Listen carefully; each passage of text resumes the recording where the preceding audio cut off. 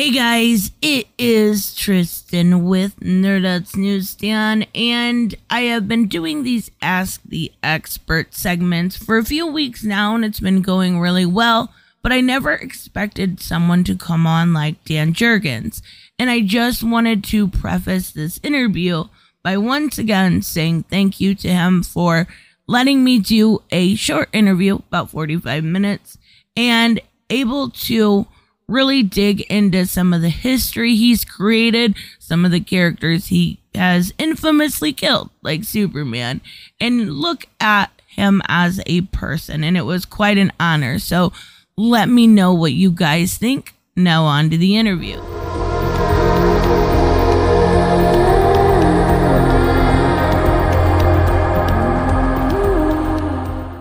With me today, I have Dan Jurgens, and I have been really excited about this. It's an opportunity of a lifetime. And recently, I just reviewed Blue and Gold, a great beginning to a 6-issue mini that we're getting with a little bit of an update to maybe social media and what we're seeing with Booster Gold.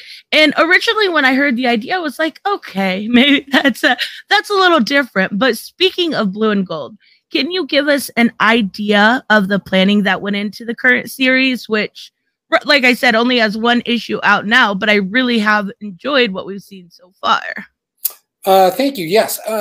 It's, I think if we go back to when Booster was first created, the idea was to reflect on some of the things that we were seeing in the world in terms of media and celebrity culture.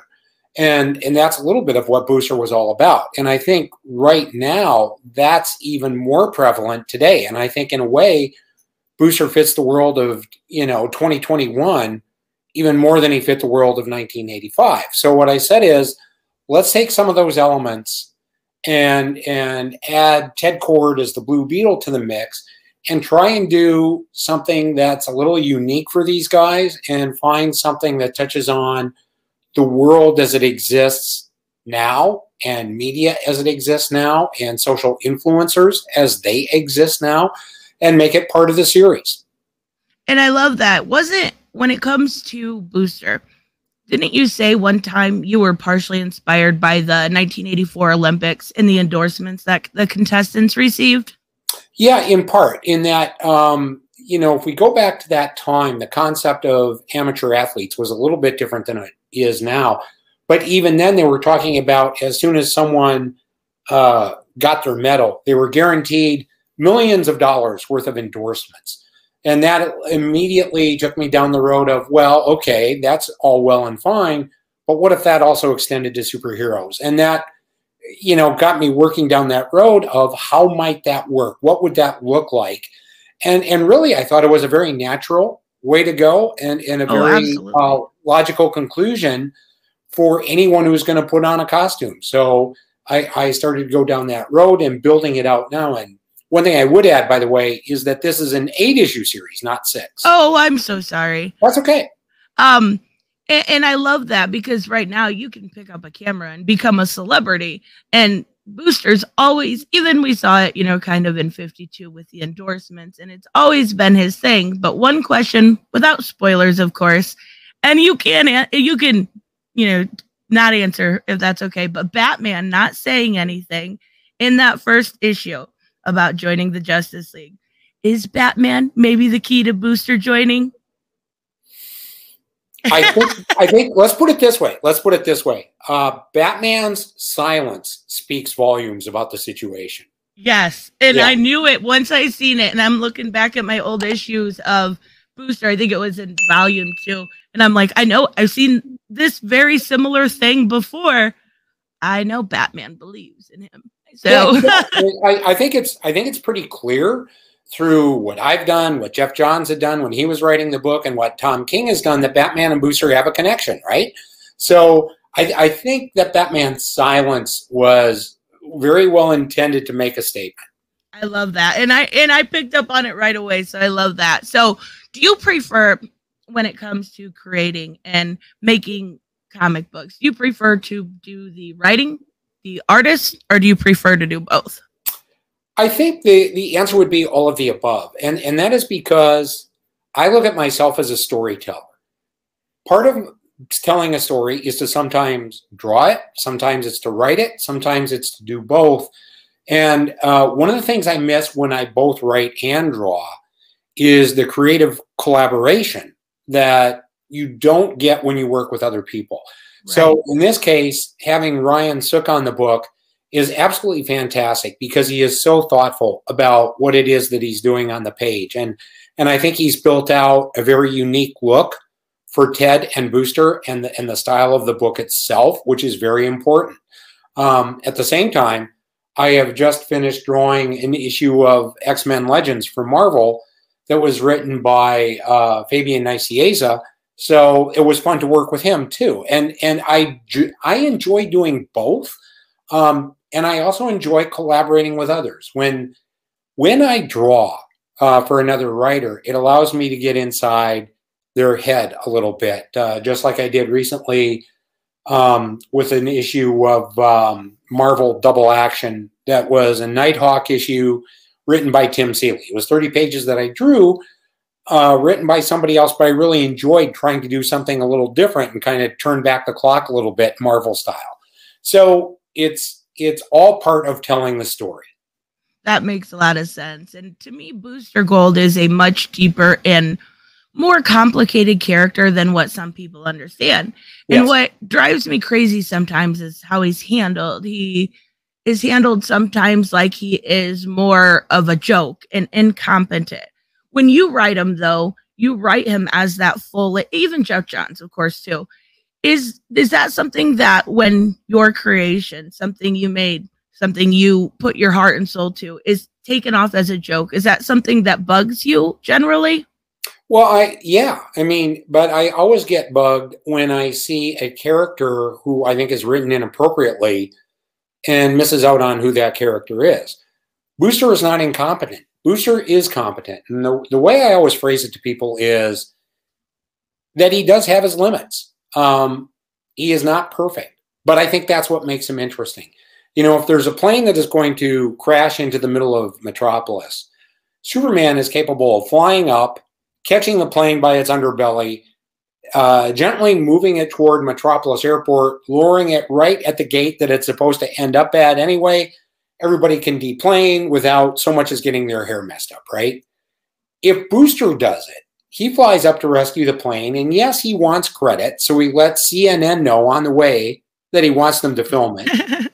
But then as he's lowering the plane, he struggles with it, so the wings clip a couple of office buildings on the way down and cause some damage. And eventually it's spinning a little bit out of control, so he has a hard time finding it, but eventually he lowers it down in the middle of a busy intersection where it's going to sit for the next 5 or 6 days. In the process, people are saved. No one dies. There might have been a couple of broken arms on the plane. He still did the job. He just couldn't do it as well as Superman, which, frankly, no hero should be able to do the job as well as Superman. So I think that pretty much sums up who Booster is. Yeah, I think that's perfect. And talking about Superman, I recall hearing that you, in the other superhero or Superman writing team, had a different idea to bring Superman back from the dead when it was simpler during the death of Superman. But when the death became so huge, you kind of changed it. Do you recall any of what the original plans were? Well, we didn't have an original plan in how we would bring Superman back. What happened is we did the death of Superman without knowing exactly how we were going to bring him back. We really didn't. And we had some vague ideas, but we didn't know exactly how. We didn't know exactly when. We assumed that Adventures of Superman 500 would be the vehicle somehow, but didn't know exactly when it would ship or exactly how it would be done. The creative teams all got together in a room, and we had 4 books at the time.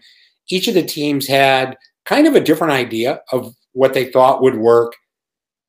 We didn't agree on how to do it. And it's not like we were at each other's throats. It's just that we all had different ideas, thoughts, and directions.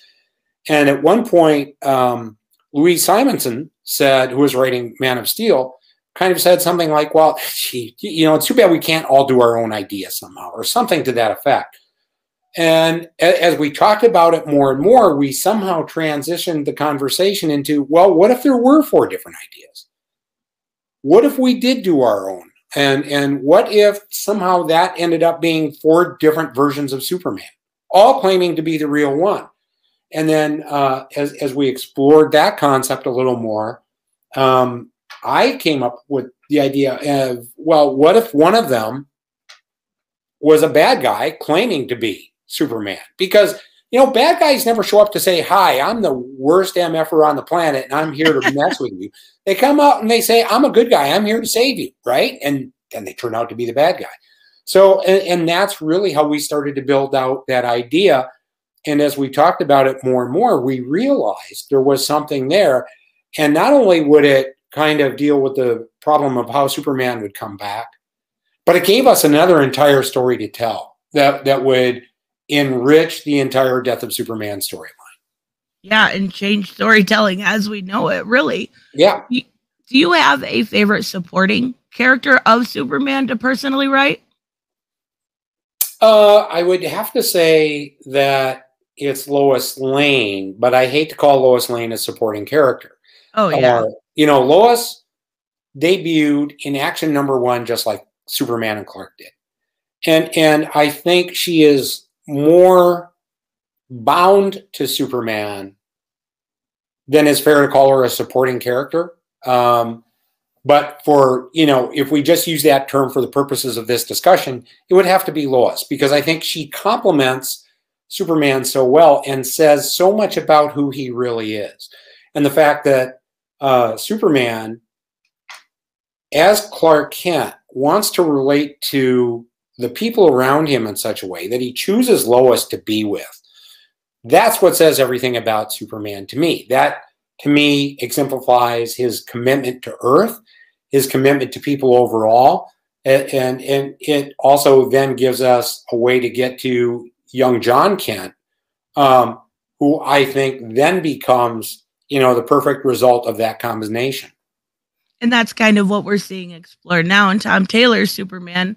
With him as Superman, we're seeing this combination of the best of Lois and the best of Superman. And I think it's working out, one issue in, but still really well. How did the idea of Doomsday Origin and Hunter and Prey come about? Was it done to just kind of connect the dots, or was it something specifically? No, it was as we were working on the Death of Superman, we had Doomsday, and we had never built out the backstory for Doomsday. We just pretty much, here's this dude in a cell and he punches his way out and he goes looking for Superman, right? And so everybody wanted to know, well, who is Doomsday? Where did he come from? So at that point, since I had pretty much designed the character and everything, I said, well, why don't we do the origin? Here's what it could be.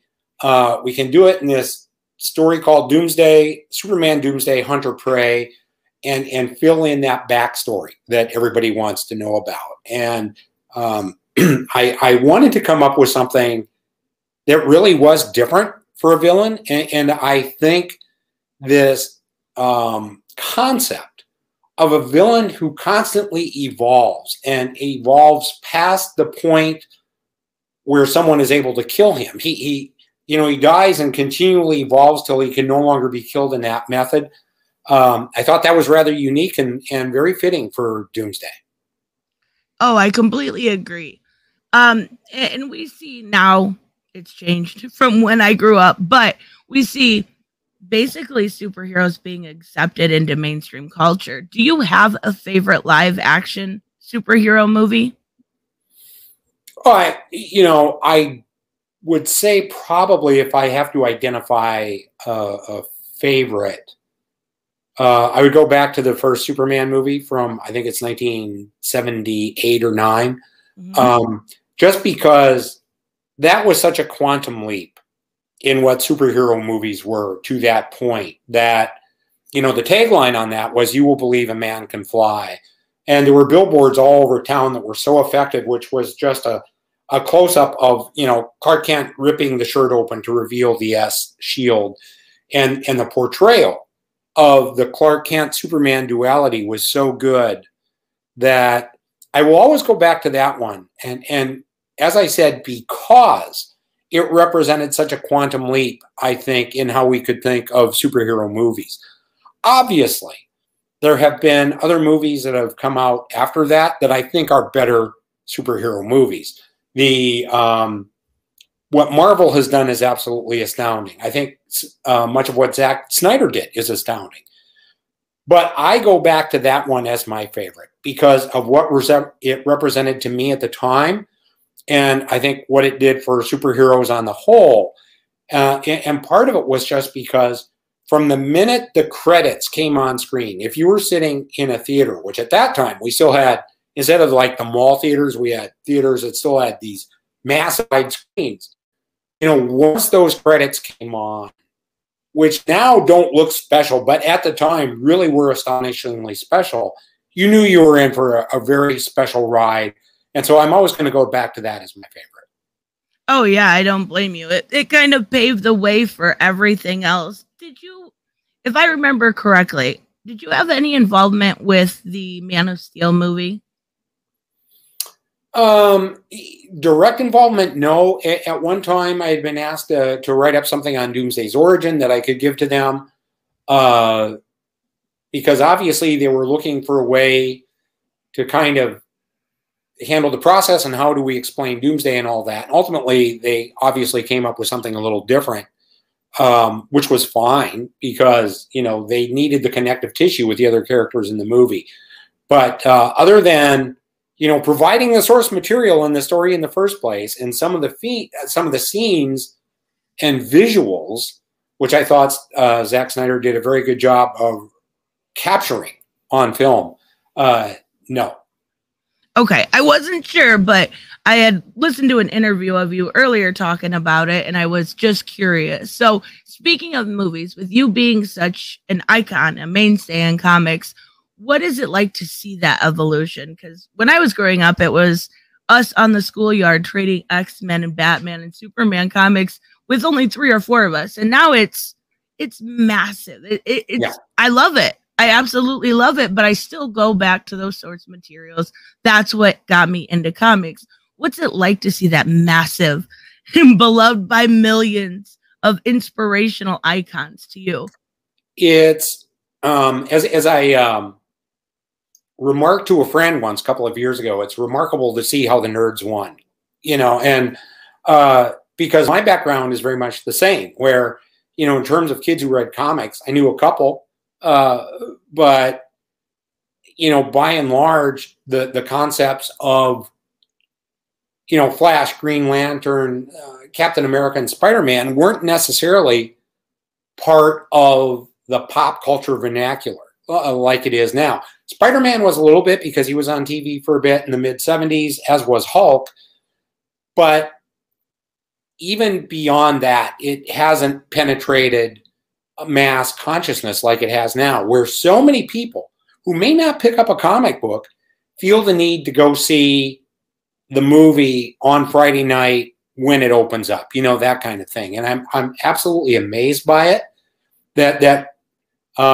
I think I mentioned to Jim Starlin recently, you know, it's just astounding to me to think of how many people know who Thanos is, right? Because oh yeah, even when Thanos first appeared in the Marvel Universe, it's not like he was showing up in Marvel's best-selling titles. He was showing up in Captain Marvel, and then eventually met the Avengers. So it's just amazing to consider, yes. Yeah, it is. And I love it because you can have more conversations with people, more people understand. And I remember hearing Guardians of the Galaxy were getting their own movie. I'm like, you're kidding, right? Like, Guardians of the Galaxy was something that you barely had ever heard of, even if you were a comic fan at that time. And I'm more DC than Marvel, but it was like, wow, this is huge. Like, this is when you know it is absolutely massive. So are there any characters that you've worked on that you would think would be great to get their own solo movie?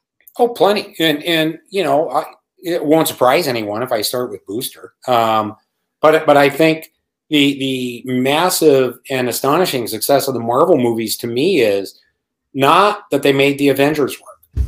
not that they made Captain America work or Spider-Man or those things. It is that they found a way to make Guardians of the Galaxy work.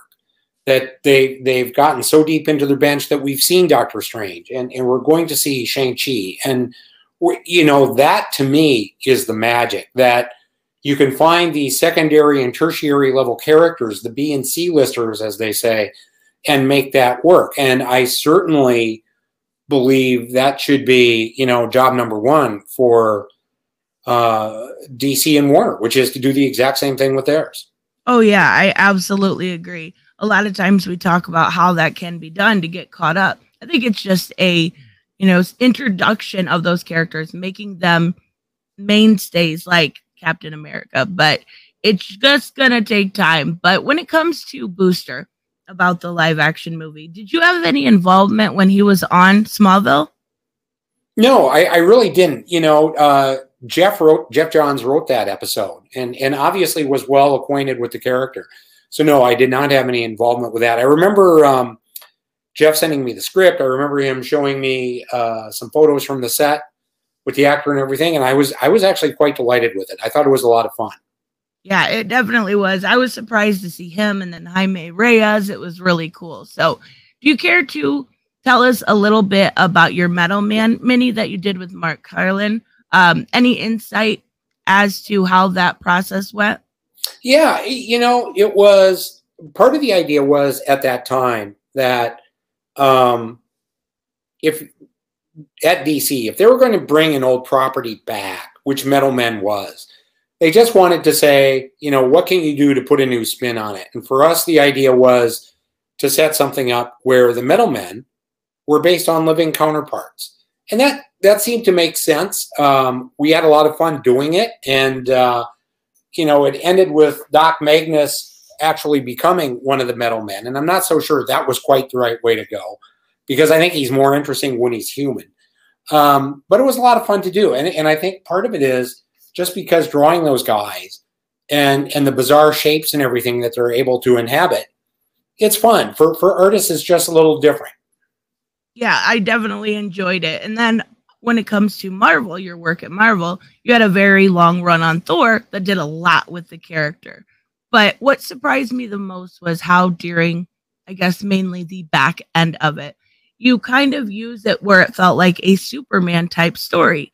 What if the human half wasn't involved in a god, right? So what kind of being would he become? What was the connection? Was that connection between Thor and Superman coincidental, or was it intentional? Was it something, kind of universal among such powerful characters? Well, I think if you don't mind, I'd have to rephrase the question a little bit, and I'll do so by explaining this. I'm sorry. And that is when I took Thor on, I had friends ask me, why would you write Thor? Isn't Thor exactly the same as Superman? And I said, no, not at all. They're very different characters. To me, Superman is human first, and everything he does is an attempt to be human. Thor is a god who comes to Earth for a bit, but never really renounces his godhood, right? And I do not see Superman as Kryptonian much in any way, shape, or form. He has no memories of Krypton. He wasn't raised as a Kryptonian. It's an alien form of life and behavior and language and everything to him.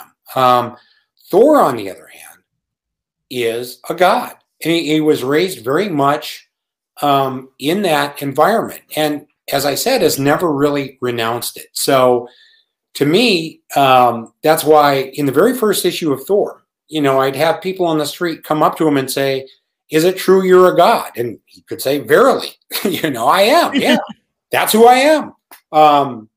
Why do you ask? And he is the Odin son. And so I always saw them as very, very different. So the journey that I took Thor on, to me, seemed to be a very logical journey based on who he is and how he grew up, whereas Superman, to me, would not go on that journey because of the way he grew up, that they're very different, very opposite characters that way. Yeah, and I agree. I guess I never looked at it that way, but yeah, definitely more of a god, definitely more of a man. I really do get that. So a lot of people, when I initially announced I was doing the interview, wanted me to ask you about Batman Beyond. Sure. Okay. And did you have complete creative freedom when it came to that? Were there any difficulties because it was so set in the future? For the most part, we had a great degree of freedom. I mean, we did two versions of Batman Beyond, right? So the first one, it was dealing with Tim Drake as Batman, and I think that could only go so far. And then we kind of fixed that and eventually brought back Terry McGinnis, who I think all along had to be Batman. And I think Terry, to me, is a very interesting character. I think the world of Batman Beyond is very interesting.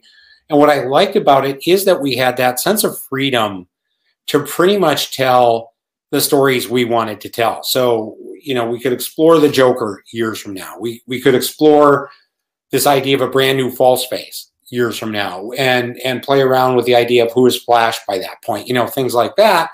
And get to the point where we had a new Batwoman. We introduced Damian as a much older character. So, yeah, we really did get to do what we wanted to do and tell the stories we wanted to tell. Oh, that's wonderful. Is there any character that you haven't worked on that you would like to? There are a few out there that I would probably like to explore more. The reality is that I've probably gotten to touch at least briefly most every character I've wanted to touch. Maybe not get to the point where I've been able to spend a lot of time with them. Sometimes that's just the way it goes, but I've been around long enough that I really have gotten to do just about everything I've wanted to do.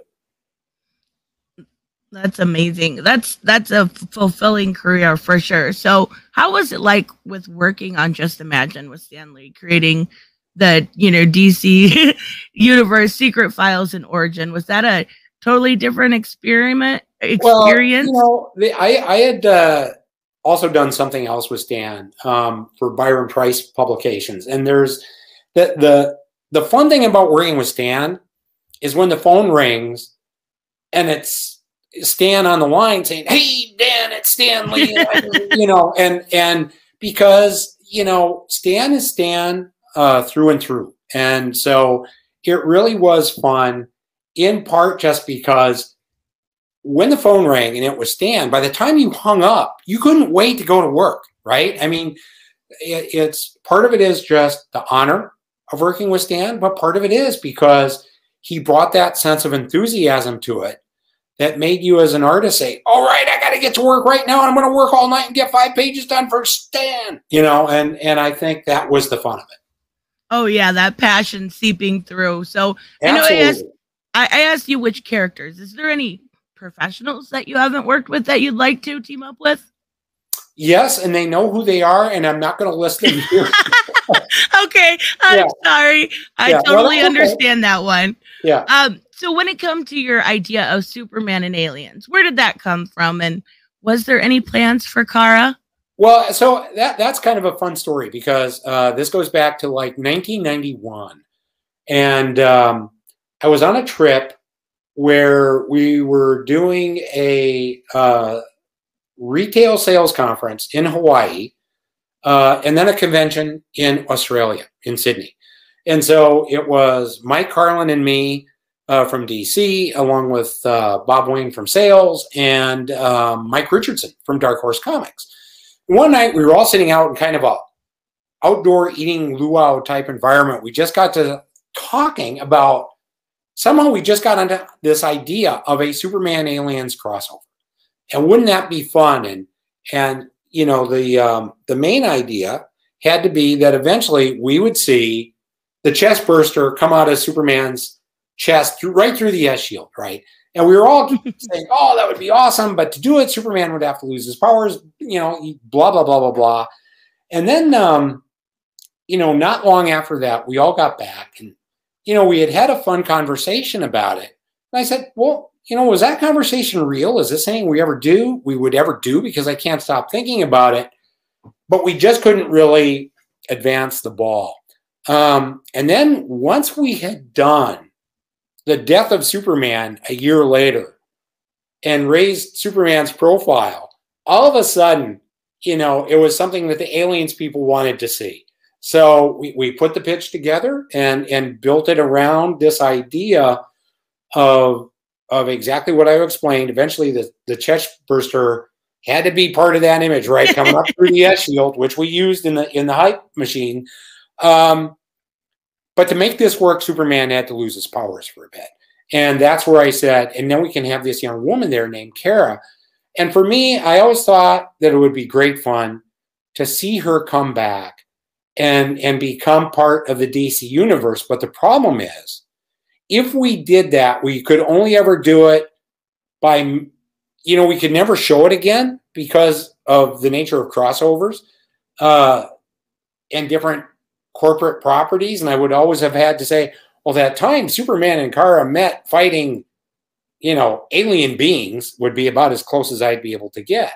And the shame of it is, I thought it was a great project. I'm very proud of how it came out. We had a great team with Kevin Nolan on inks, who just did such a beautiful job, and Greg Wright on colors. And I just did a convention this past weekend in Connecticut, which was Terrificon. And I ended up, for some reason, signing a bunch of those. And I had to say, well, I hope you enjoy it now, because this will probably never get reprinted again, because I think the right situation would be too complicated. So for those of you who haven't read it, go out and find it while you can, because you won't see any new additions, I fear. Yeah, and you'll absolutely enjoy it. So recently, Dan DiDio had attempted this definitive timeline for the DC universe. And I know a previous attempt occurred after Zero Hour, which you were involved with. Right. What was the difference between the first attempt and the more recent attempt, if you know of anything? Or what's your opinion on giving that definitive timeline when it comes to the DC continuity? I think overall it's a great idea, because I think it's something fans love. When we did it in Zero Hour, I swear we spent almost as much time, it feels like, putting that together as we did the entire 5-issue series. And that isn't literally the case. But what is true is that we spent a tremendous amount of time on it. And we wanted it to be meaningful. And from the moment it came out, fans responded to it like 99.9% positively, because they want that kind of thing. They want to understand. And this is the thing I always told Dan, is that one of the mistakes we made with the New 52 is that we lost the context of how characters fit together. That, we had just seen Superman earlier, married to Lois Lane, and now all of a sudden here he is, he's with Wonder Woman. And what does that mean? And how does this fit together? And I was working on Green Arrow with New 52, and I'd say, well, did Hal Jordan and Oliver Queen have their road trip or not? And some editors would say yes, and others would say no. And if we didn't know as creators, then fans didn't know. And that meant fans didn't have context for how heroes fit together. And I think when we ask fans to buy into this notion of a universe and a shared universe of characters, that they like that notion of context. So with Zero Hour, the timeline, I think, worked very, very well. And I think what I saw of the timeline for what may have existed, maybe, for future DC, may have worked well too. I mean, obviously, there are places where you have to stretch, but I think it's something that fans and readers like. And because, the reality is that, readers are aware of where these characters fit. We can't tell them, you didn't read this, it didn't happen, because they know they read it and they know that it happened. That's the reality of comics, right? And to come out and say, well, there is no Earth X and there is no Earth 2, you might have read about it, but it doesn't exist anymore. It doesn't really work, because they read it. They know it's there, and they in many cases liked it. So I think without becoming slaves to continuity, I never mean that, but this idea of being able to build a universe and timelines in which these characters can coexist is generally important. Oh, I completely agree. That's one thing reading now into Infinite Frontier. I'm like driving myself crazy. What Earth is this? Where does it, we've got Crime Syndicate. Obviously, we know they're not on Earth Alpha, and I drive myself crazy, but I'm waiting. I'm being patient. Here's the problem. There's an old saying in sports about football teams. Everybody knows I'm a football fan, right? And there's an old saying about football that as a coach, if you think you have more than one quarterback, it means you don't have any. And that makes a lot of sense because it means you can't decide who to start, who's the guy. It means you really don't have one that stands out. And I think to a certain extent, if you think everything exists, then in a way nothing exists. Yeah, because it gets too complicated. Yeah, and that's exactly what I said. The problem was after Death Metal was if everything matters, then at a point nothing matters. You need structure. There has to be structure. Exactly, and I'm hoping we get there with the Infinite Frontier mini. But that was one thing that was just driving me crazy. And speaking of something that may or may not have existed, and I don't know if you can or cannot answer this, did you have any involvement with the different generations, the 5th generation 5G? Yes, yeah, and I think it's fairly obvious that became a different sort of project from what it was originally set up to be, and I think it became like Generations Shattered and another companion book that I think were a lot of fun, but obviously it's very different from what was originally talked about, and I think. Not by me. It was put out by DC's own publication machine as what Generations would be, which is too bad because I think we had set up something that would have been, rather profound. Oh, I agree. I think sometimes comics as a fandom doesn't like to evolve or change. They like to see the same things. And they like to see their favorite characters, and it's hard for them to accept new. And that's really unfortunate. That's why I like talking about some of the new characters or doing origins. But I knew when I set out a timeline trying to go through the 5G stuff, I was just so confused. But speaking of Generations, how much of that was the original plan or how much of it changed? Is there any, I know it was only 2-part at this point. Is there any going further? Is that it? Oh, there were a lot of changes. I mean, what we ended up with didn't bear really much resemblance at all to what we originally started with, in part because what we originally started with was supposed to be something that was much, much different and kind of a definitive explanation of the DC universe. What we ended up with, which was more of its own story that took place in its own universe, I think there would be a way to do plenty more stories like that. I don't think it'll happen because of all the changes we have seen at DC over the past year or so, that it's a very different place now. I don't know that they want to pursue that, which is too bad because I think there are ideas and concepts there worth pursuing that I think people would like to see, but I just don't think that it's in the cards. Oh, that makes sense. So I've got one last question for you. Back when DC would do their 5th week events, you did your unique universe. It was an Elseworld. It was totally different, right? The Tangent universe. Yeah. You care to share any interesting details about the genesis of that project or the Superman's Reign follow-up? Sure. Really,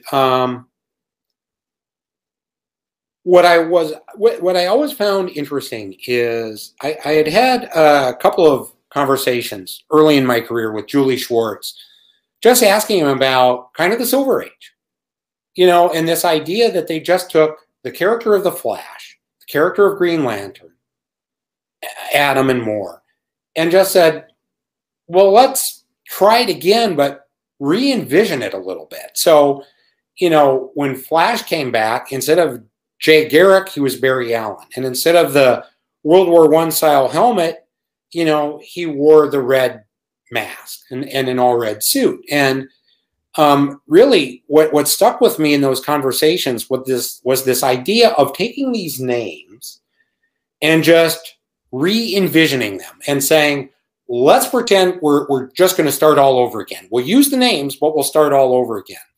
So I had conversations with Paul Levitz and Mike Carlin at DC saying, what if we did that again? What if we just took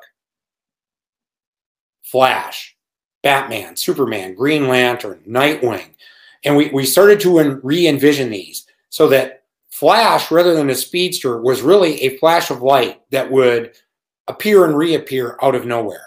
And that Green Lantern, instead of being a character, was really about a Green Lantern and a woman that would carry that lantern around through cemeteries where she could bring people back from the dead to right the wrongs in which they were killed.